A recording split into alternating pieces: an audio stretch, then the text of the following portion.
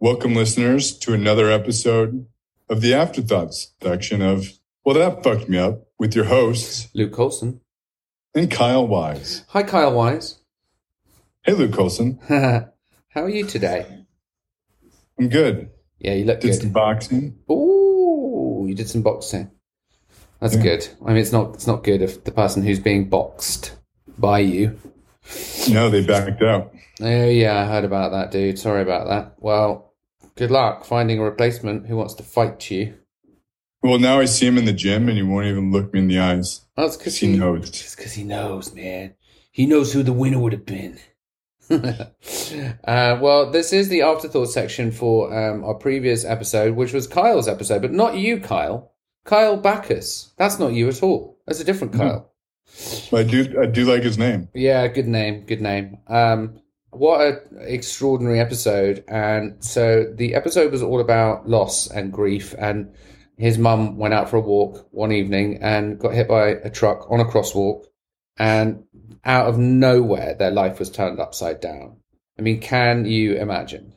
Can you imagine, like, the build-up to that? Like, okay, she's been gone in, like, 2 hours. Okay, she's been gone for, like... Ugh. And then you start to panic. And then you're like... Ugh.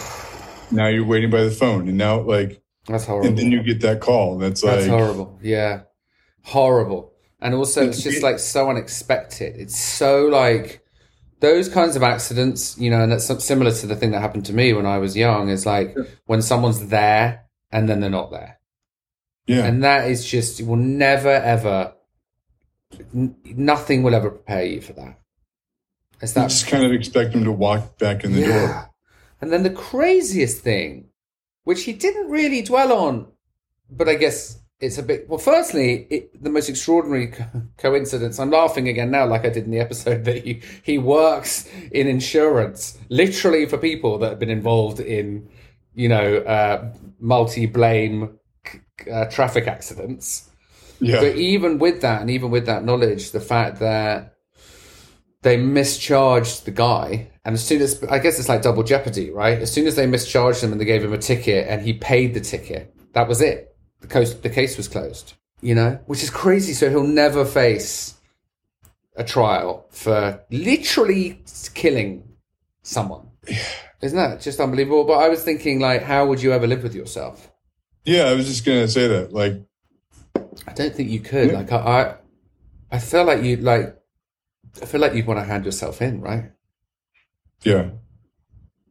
I mean, this guy, like, God, the American justice system is it's, I don't know, man. Like, especially what's going on in the world. Yeah, we're dealing with a strange time, aren't we? With all the two mass school shootings in a week. Right, and then it feels like we're like one step away from like Handmaid's Tale. Oh yeah, definitely. Yeah, it's gross. Everything's gross right now in the US. Like it is around the world.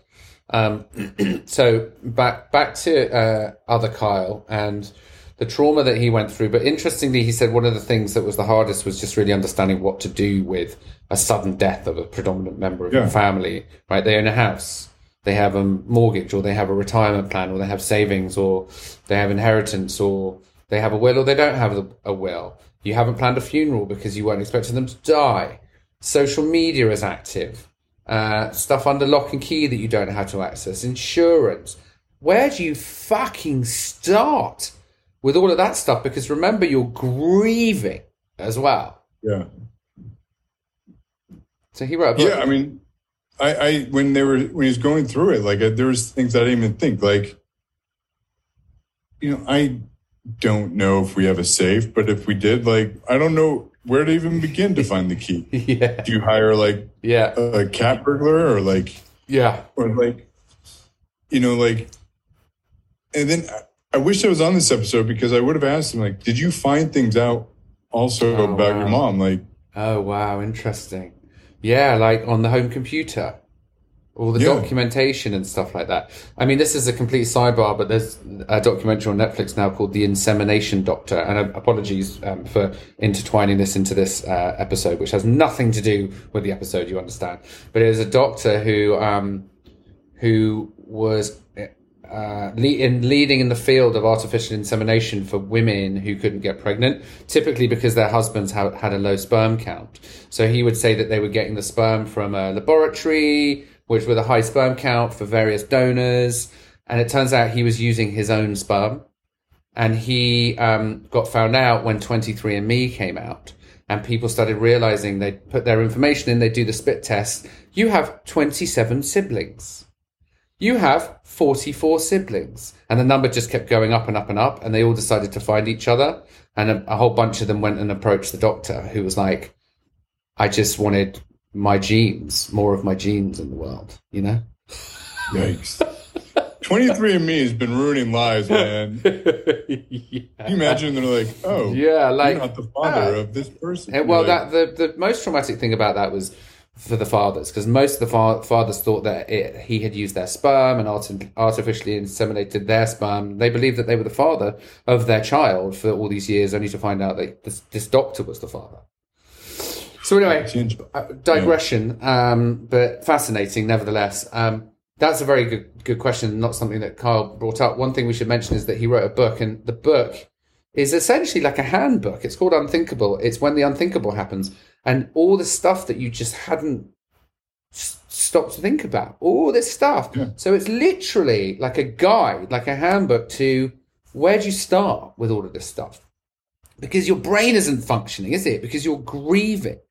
And that is a jolly clever and respectful thing to do out of such a traumatic situation. Yeah. It weirded me out listening to it, because it was my father's 70th birthday the other day. Mm. And, you know, when you get to 70, you kind of, I guess you start making plans. Mm. And I have so many unresolved things. Mm. And I don't know how, if he was to just one day be gone, I just, like, I don't know. I have so many questions. Like, well, I don't know. I don't have the answer for you, but all I'd say to that is you don't have to make it your life's mission or his life's mission to get those answers, but you might regret not asking the questions, or at least telling him some of this stuff. And it probably couldn't hurt to write it down. And even, you know, because then at least in your mind, you've cleared some air, like whether it's questions or whether it's statements or things that, or the way you feel. Write an email or write a letter, you know, and put it into the universe and send it to him and see what comes from that.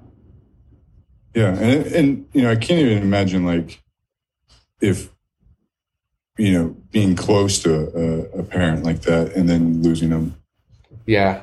And it sounds like they were a big family, and she was a much loved member of that family.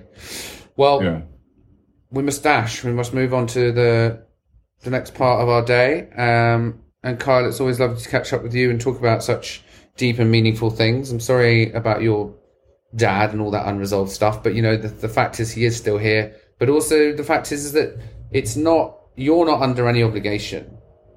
Yeah. It's just what makes you feel right. It's what makes you feel like, here comes the leaf blower guy again. He must have seen me. He must have seen me on the podcast. Oh, do you hear that incessant banging? On that note, I'll see you next time. I love you, man. Love you too, Carl.